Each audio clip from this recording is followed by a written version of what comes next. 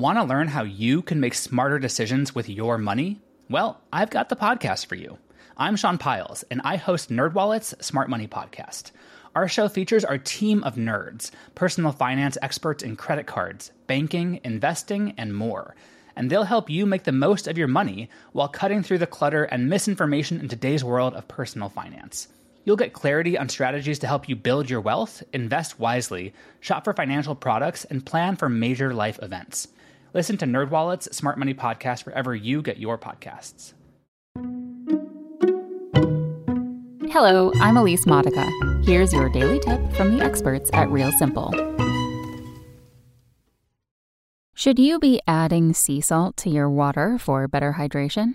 By Lindsay Tiger. A recent hydration health fad suggests that adding salt to your water could boost its hydrating benefits. But is there any truth to it? Also known as Soleil water, water with added pink Himalayan salt, this hydration trend is blowing up the wellness world.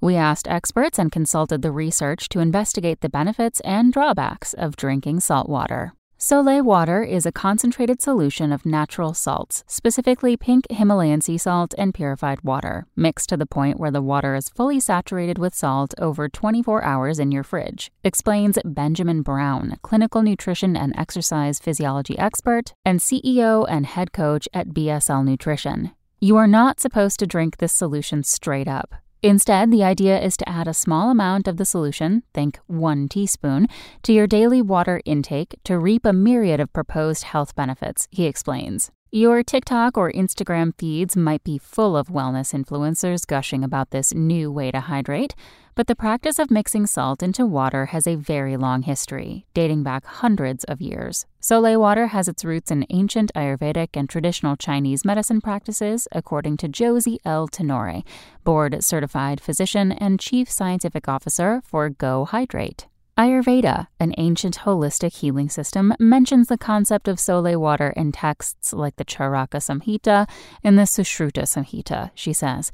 The term Soleil derives from the Sanskrit word for sun, and it involves saturating purified water with Himalayan salt crystals. Here's the thing. Salt water, or Soleil water, does technically hydrate you, but in a way that's not completely necessary.